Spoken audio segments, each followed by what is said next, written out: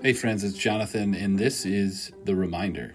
Today we're looking at Luke 3, and this is John the Baptist's ministry. And we don't have a lot, just one chapter here, 22 verses really, talking about his ministry, but it's vital because he baptizes Jesus essentially for us. But before we get to that piece, we have to see what his ministry is. And so we pick up the story in verse 3 of Luke 3. Luke writes, "He went into all the vicinity of the Jordan, proclaiming a baptism of repentance for the forgiveness of sins." And this is a tie then to the ministry that he was foretold would happen in Isaiah chapter 40, the one that would prepare the way for the Lord. And preparing the way for the Lord is inviting people into repentance.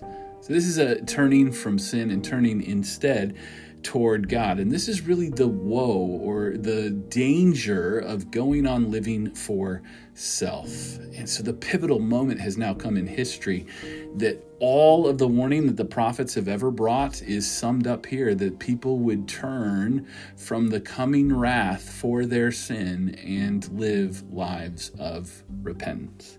Now, the good news here for us, the reminder for us, is that there is opportunity for repentance. You don't have to go on living in sin, in disregard of God. You can actually turn to Him.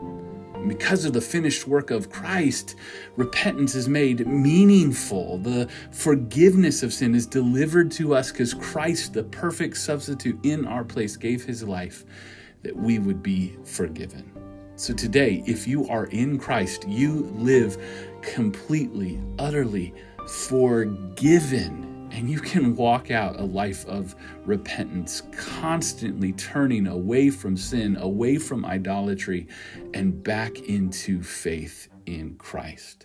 So I invite you, be reminded you are forgiven. You can repent and know it is meaningful because Christ has died for you. Live in that way and glorify His name. Experience the freedom and peace that He has secured for you.